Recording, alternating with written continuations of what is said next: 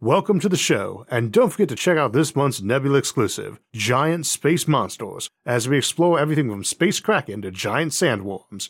To get access and help support the show while hearing every episode early and ad-free, plus hours of bonus content, check out go.nebula.tv/IsaacArthur and use my code IsaacArthur. This video is sponsored by CuriosityStream. Get access to my streaming video service, Nebula, when you sign up for CuriosityStream using the link in the description. We often refer to solar energy as the ultimate renewable energy. Strictly speaking, that's only true if you figured out how to periodically renew the sun. But don't worry, as we'll see today, it is possible.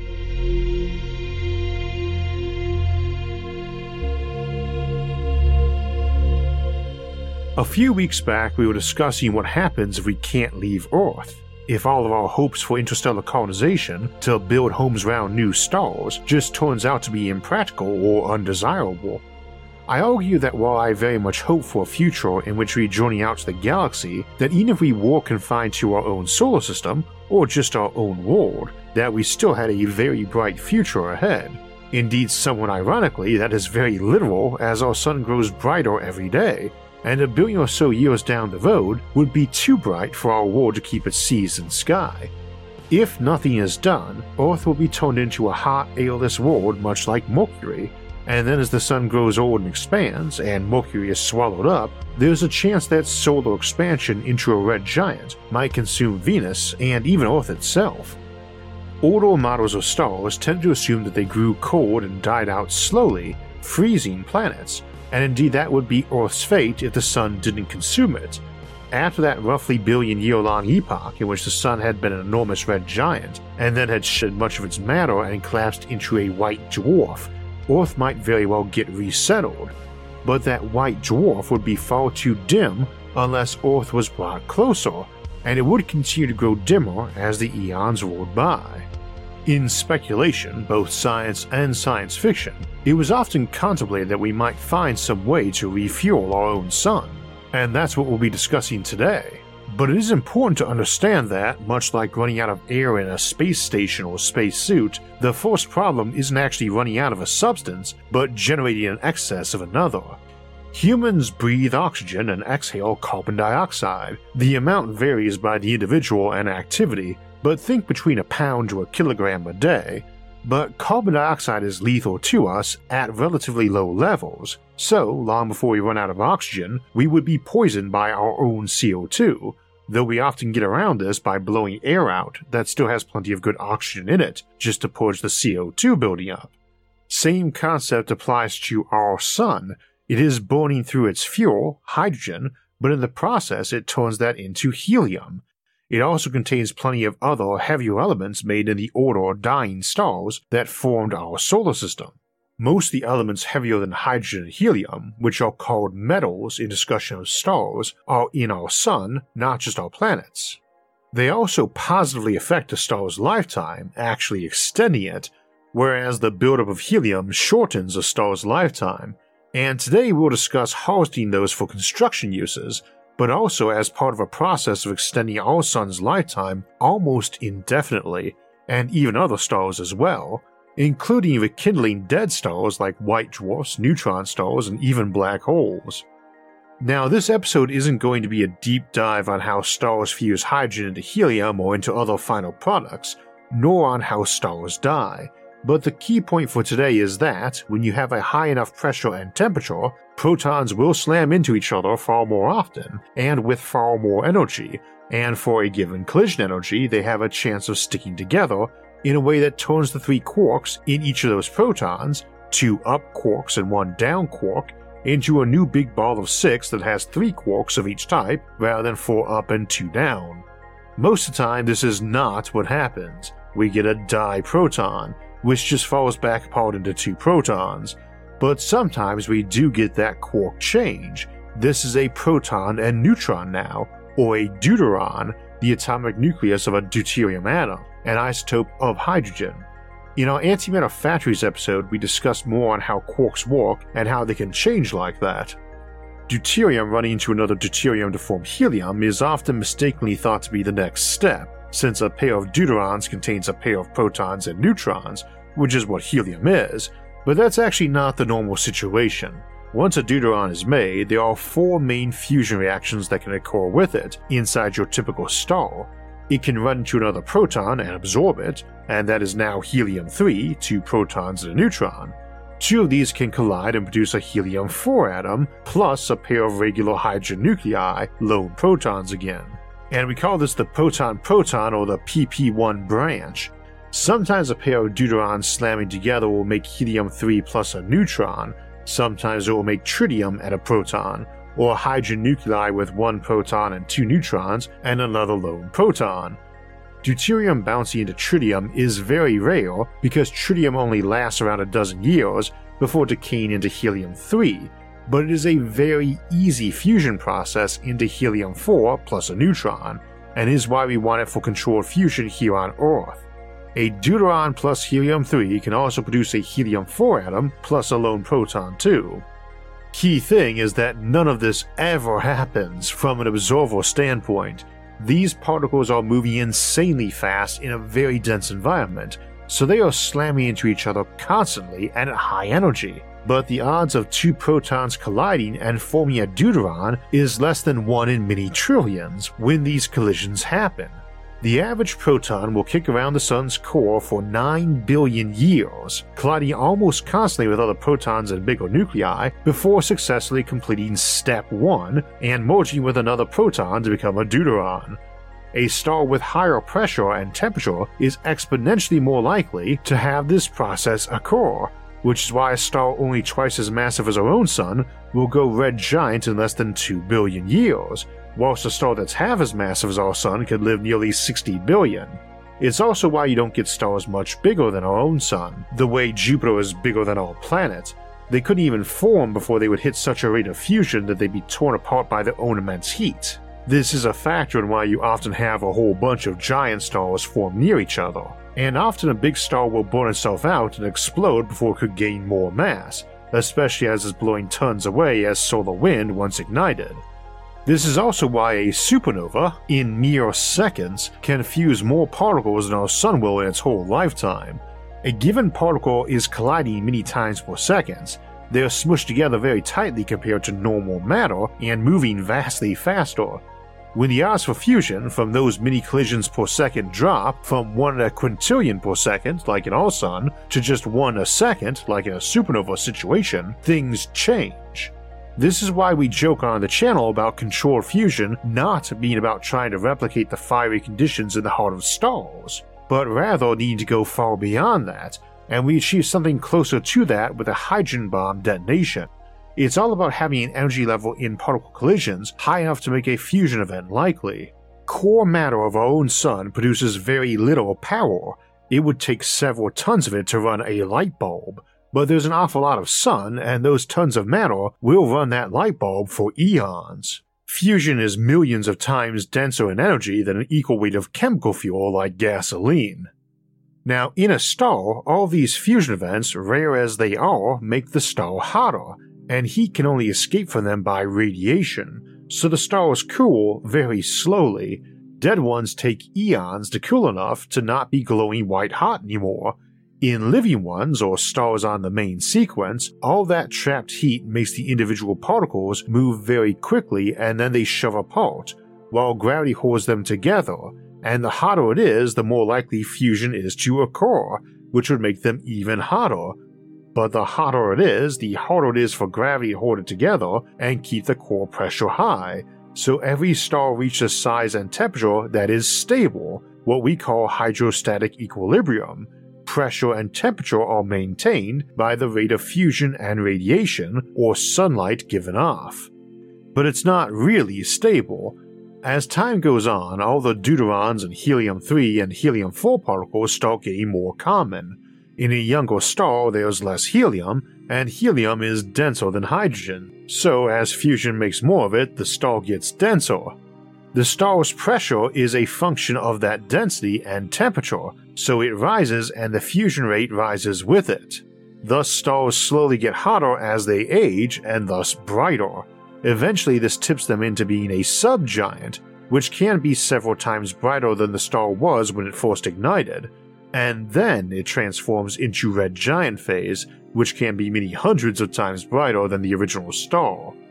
In truth, in these stars, what you really have is a small core and an enormous thin atmosphere, whereas the main sequence stars have relatively large cores. Emphasis on relatively, as our Sun packs about a third of its mass into its core, but that's only about a fifth to a quarter of the Sun's width, about 1% of its volume. So a grape inside a grapefruit, small but still huge compared to a red giant, where the analogy of the core would be more like a shriveled up grape or raisin inside a beach ball, or even larger. All that beach ball region is too expanded out from the core to swap in new fuel, and the helium content is rising and making the core even denser, so it chokes the star off eventually as layers of the outer red giant are shoved out away into space, while that inner bit just shuts down into a big ball of helium in most stars, though bigger ones can go through another fusion cycle to make heavier elements. I mentioned earlier that the buildup of helium accelerates fusion and thus kills a star, but I also mentioned that other metals slow fusion down. Every star has a metallicity, and older stars that formed when the universe was young and with fewer metals have lower metallicity, which again in astronomy is anything which is not hydrogen, helium, or one of their isotopes. It is far harder to shove two bigger nuclei together to fuse into something yet larger, so it requires far more pressure and density and temperature to make that likely. So, in a normal star, those as massive as our Sun or less, all those metals inside it just bounce around and their collisions produce nothing.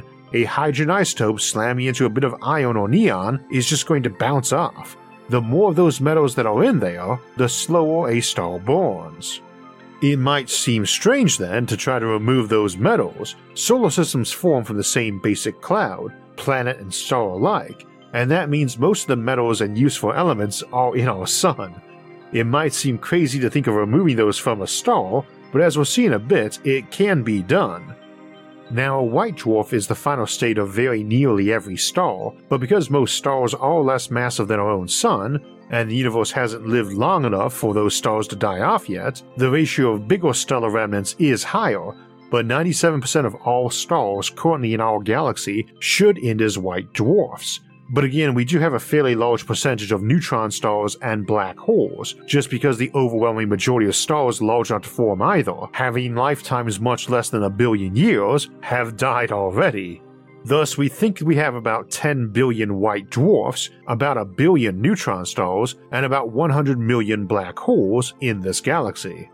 Those are estimates, but it makes us about 1% black holes, 10% neutron stars, and the rest white dwarfs currently, with dozens of times that as stars still in the main sequence or red giants. Over time, the white dwarfs will become more common, but they'll also slowly cool to being black dwarfs, ultra-dense balls of helium or carbon mostly. Now, this episode is really more about refueling our Sun so it never goes subgiant, let alone red giant and white dwarf, but let's talk about refueling these first. Giant stars exploding as supernovae is just one type of them, called Type 2, and these end as neutron stars or black holes. Type 1a are actually white dwarfs which sucked in new hydrogen off a binary partner and exploded. This is actually very common because stars often form as binaries, and those pairs are usually not the same mass. So one will go red giant first, the more massive of the pair, and often they're close enough that the other smaller star will end up orbiting inside that red giant or stealing mass off it. This can cause them to slow in their relative orbit from drag and mass exchange so that they're even closer. However, once that bigger star turns into a white dwarf, it will be the second star's turn to go red giant, and now that white dwarf is gaining hydrogen from the outer layer of the red giant. A white dwarf is essentially a star's core that runs out of fuel, so dropping hydrogen on it just causes fusion and it glows again. Big chunks of this can cause a regular nova. These are the far more common and less bright kind we see that are temporary new stars in the sky. There are usually several in our galaxy each year, typically in Sagittarius, which is where the galactic core is, and novae can happen repeatedly to the same star. But they are less bright, so we only see the ones in our own small corner of the galaxy, whereas supernovae are visible galaxy-wide. There were a few naked-eye visible ones in 2021, though barely visible. Some are much brighter, they last days to weeks, and recurring novae can be periodic.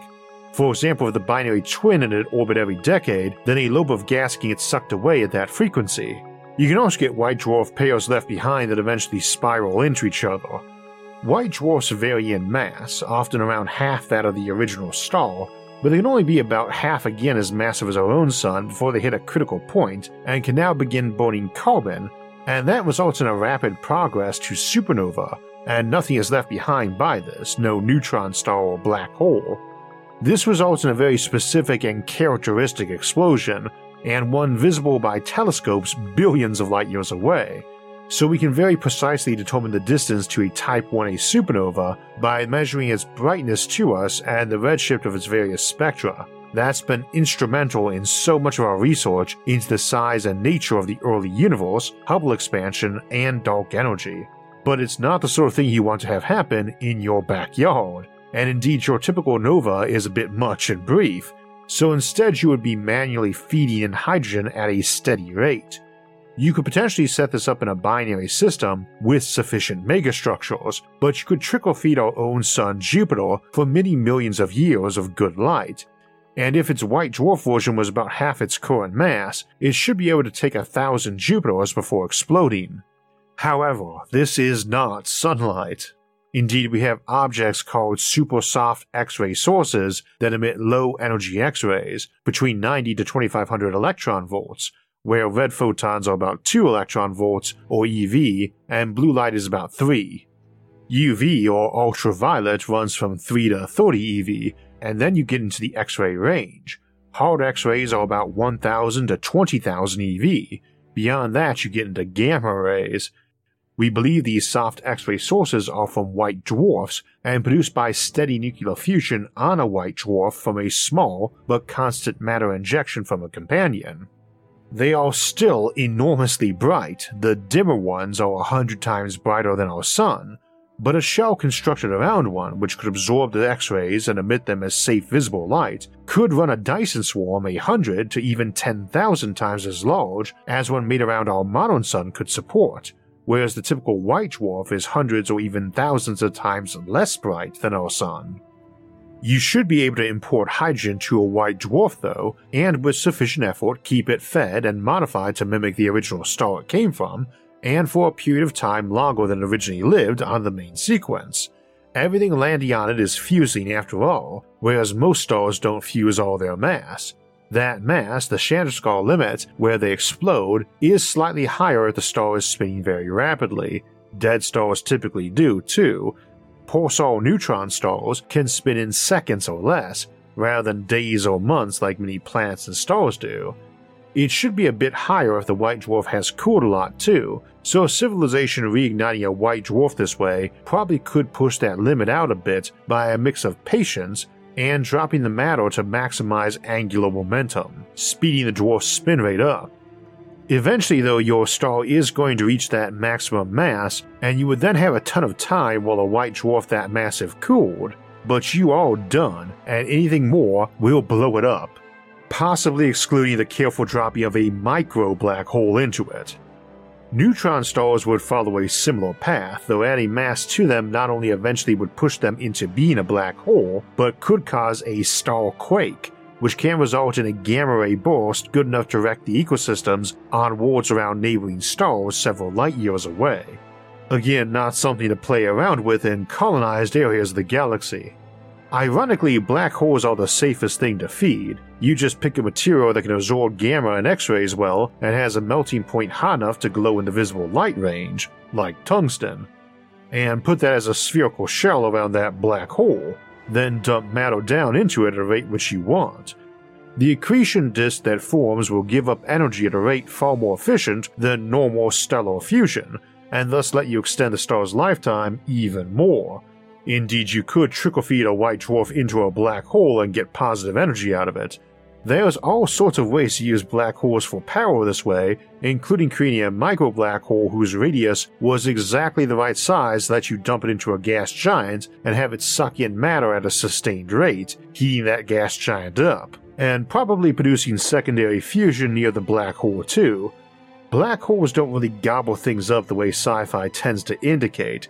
See our episodes Making Stars or Colonizing Black Holes for more on these options. And they all need options for reviving dead stars, but let's get to keeping our sun alive. First, as we discussed in greater detail on our episode Starlifting, it is possible to remove matter from a star. Indeed, they naturally push matter off them all the time.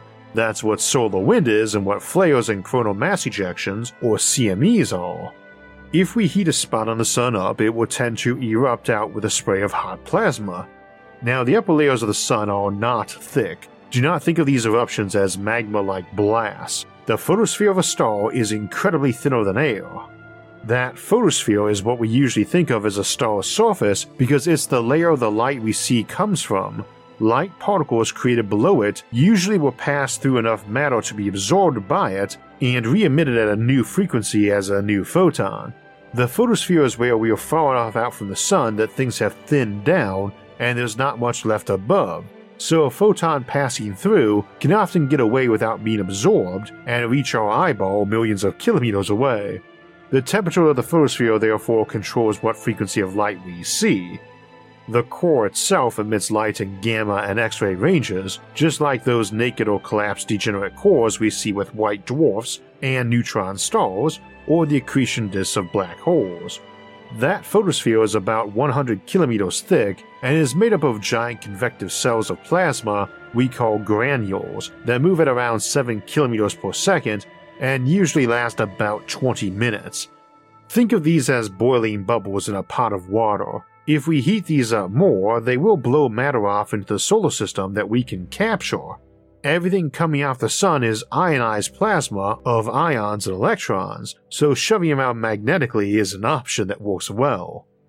Now, folks tend to assume all the heavier elements collect in the center of stars, and the onion model we show of supernovae doesn't help with that, where you have layers of ever heavier elements, but that's not really how it works and why the bubbling pot analogy is more apt.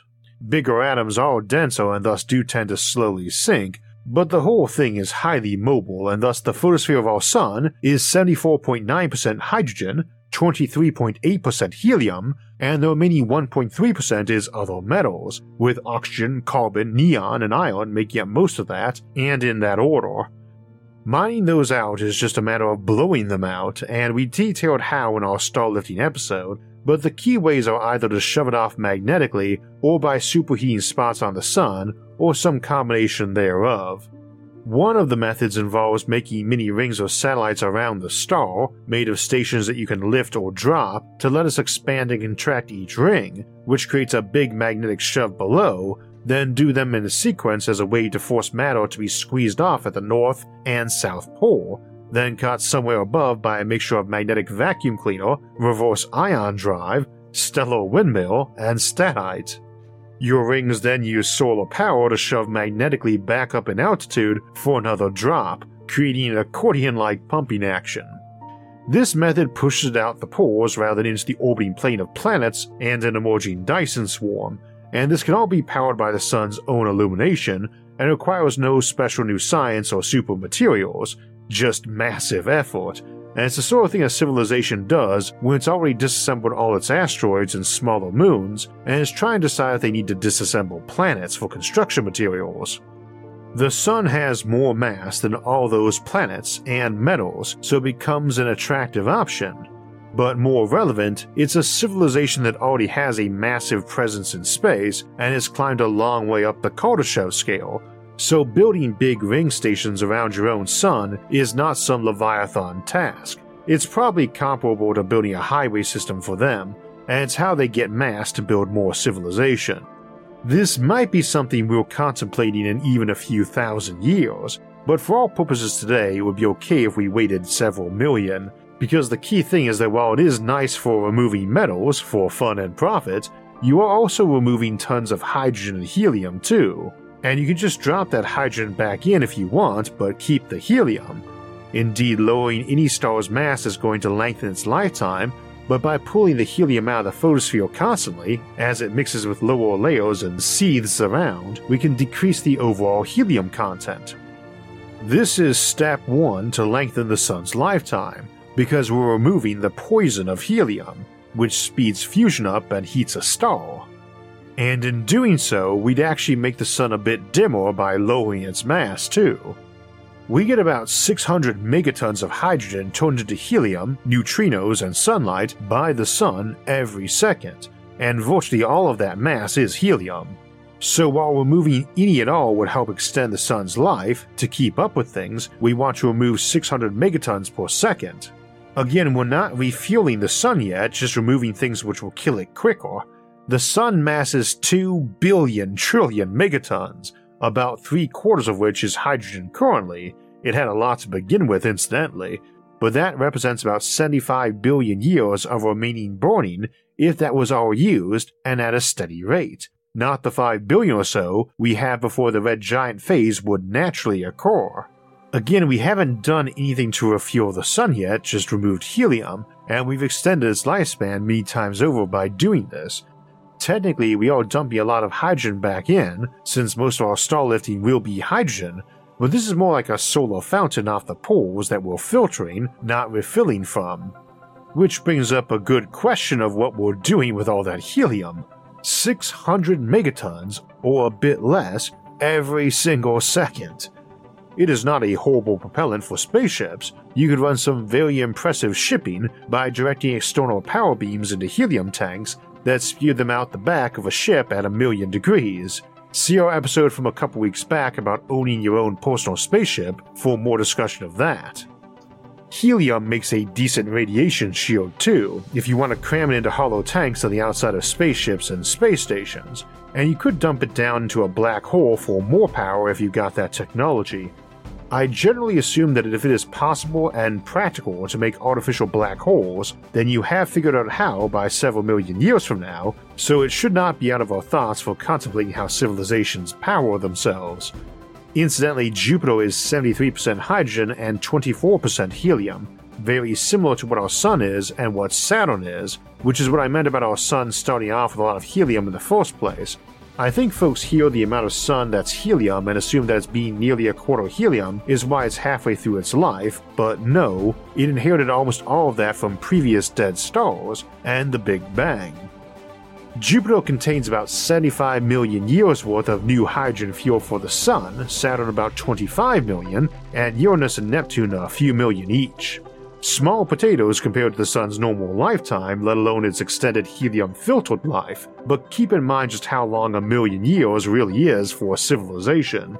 Even the smallest of all gas giants would be buying us an extension of life hundreds of times longer than our entire recorded history. Speaking of that, when we've discussed colonizing giant stars, I point out that even though those measure their lives in millions, not billions of years, that it still made them logical to colonize. It's occasionally suggested we would colonize everything but these immense and short-lived stars, and I argued in that episode that quite to the contrary, these megasystems, which might have hundreds of planets and be able to support a Dyson swarm 1,000 times bigger than what our Sun could, might be the great empires of future humanity. Those stars simply have so much more power output and so much more mass. They are also way easier to star lift off of, as the bigger ones are already gushing off planets worth of matter from their sheer immense internal fusion and heat, so it is not too hard to mine them and to helium filter them too, especially as you lower their mass. Well, what to do with that lower mass? For our Sun, as we put off all that plasma, we sorted it and dumped the hydrogen back. That's an easy sort too, because a magnetic field will act a bit like a prism does on light for ionized matter of different masses, breaking things up by element on large distances. A matter rainbow, so to speak. In these other suns, though, fated to short lives, we can massively extend their lifetimes by not dropping all the hydrogen back in. And while I think most systems would prefer to keep their excess hydrogen around for long-term use, I would imagine they would sell a lot of it, and I would also imagine that Earth and our Sun would be in a very good position to stockpile at least several thousand solar masses worth of hydrogen from the hundreds of billions of them spread throughout the galaxy. Drop in the bucket, bought by the planet and solar system that's likely to be the richest and most technologically advanced system in that galaxy for many millennia to come. Presumably you store that as a big planet size or even brown dwarf size gas stockpiles. Saturn-sized ones are a nice compromise spot, as a planet composed of hydrogen of Saturn's mass and size could have a shell wrapped around it to further minimize leakage of hydrogen, which would have a surface gravity similar to Earth's. Shell worlds or supermundane worlds of this size do not really need active support because the hydrogen side, or helium for that matter, would prop the shell up the way gas in a soccer or basketball keeps them rigid. You build them about as far from the sun as Earth is, then you cover them with dirt and air and water and call it a planet, one with around 100 times the living area of Earth, and contain enough fuel for the sun to run itself for 25 million years. Incidentally, the sun produces enough sunlight to light up 2 billion Earths or 20 million of these Saturn shells, so hypothetically, you could have 500 trillion years worth of fuel stored in them, and you could be replenishing their hydrogen with helium to keep the mass right as you tap them. I think you would probably not go that route since it would spike the solar system's total mass up 6,000-fold, which definitely does some strange things to orbital periods, plus making a Dyson swarm of actual planets is not a good plan. You could do mini Kepler rosettes of planets and rings around the sun, and each one further out and maybe has lighted beams in by Stadite mirrors above the sun. Done right, the increase of mass of each ring can let you keep the ring past it at the same year length, as more mass than the center to orbit around makes orbits faster. Done really right, you could keep each ring orbiting with the same year length and fixed relative position, and build giant bridges between them, but that's a whole different topic for a whole different episode. But you could have many thousands of them near the sun and many more far out in the Oort cloud, maybe getting power beamed out to them, or just running on fusion reactors. A big star pump for moving helium is a great way to grab deuterium too. And while there's still room to doubt if we'll ever get commercial fusion reactors working, you should be able to at least make a planet-sized deuterium fusion reactor work. If we do have artificial fusion, one might ask why bother doing this extension on our own sun, and more so if we had artificial black holes.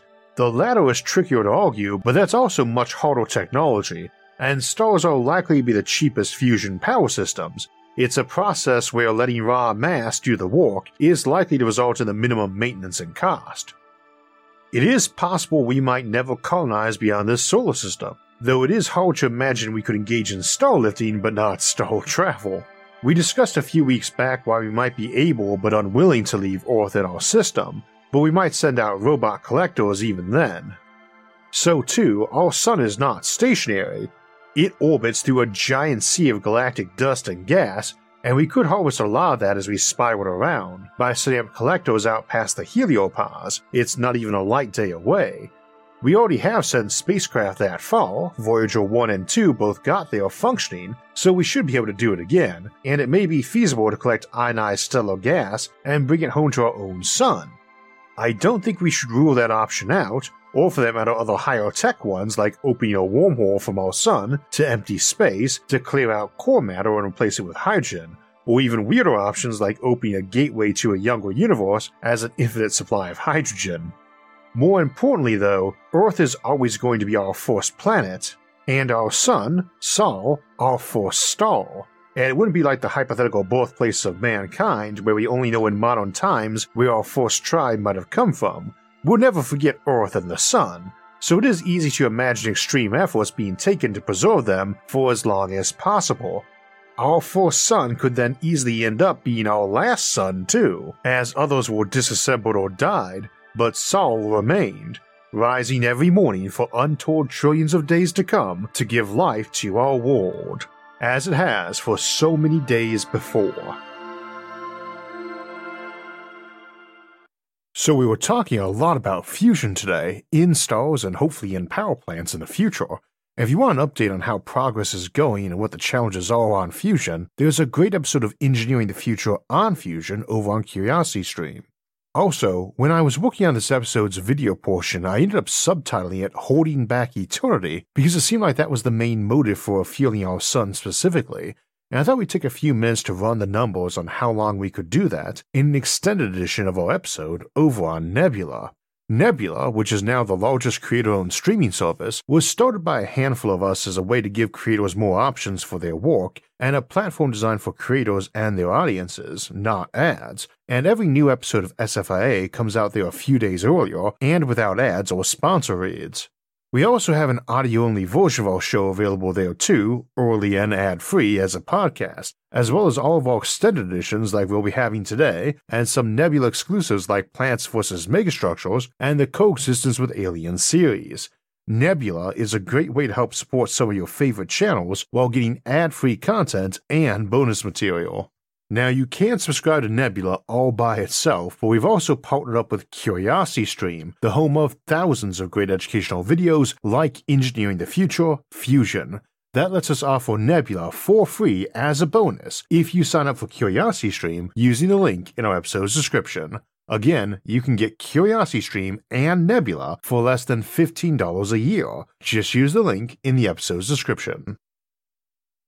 So these kind of insane mega projects require efforts that are mind-boggling, but they get a bit more believable when you have superior automation, and next week we're going back to the near future to look at what automated economies will look like in this next century, and also discuss worries about unemployment in those emerging economies.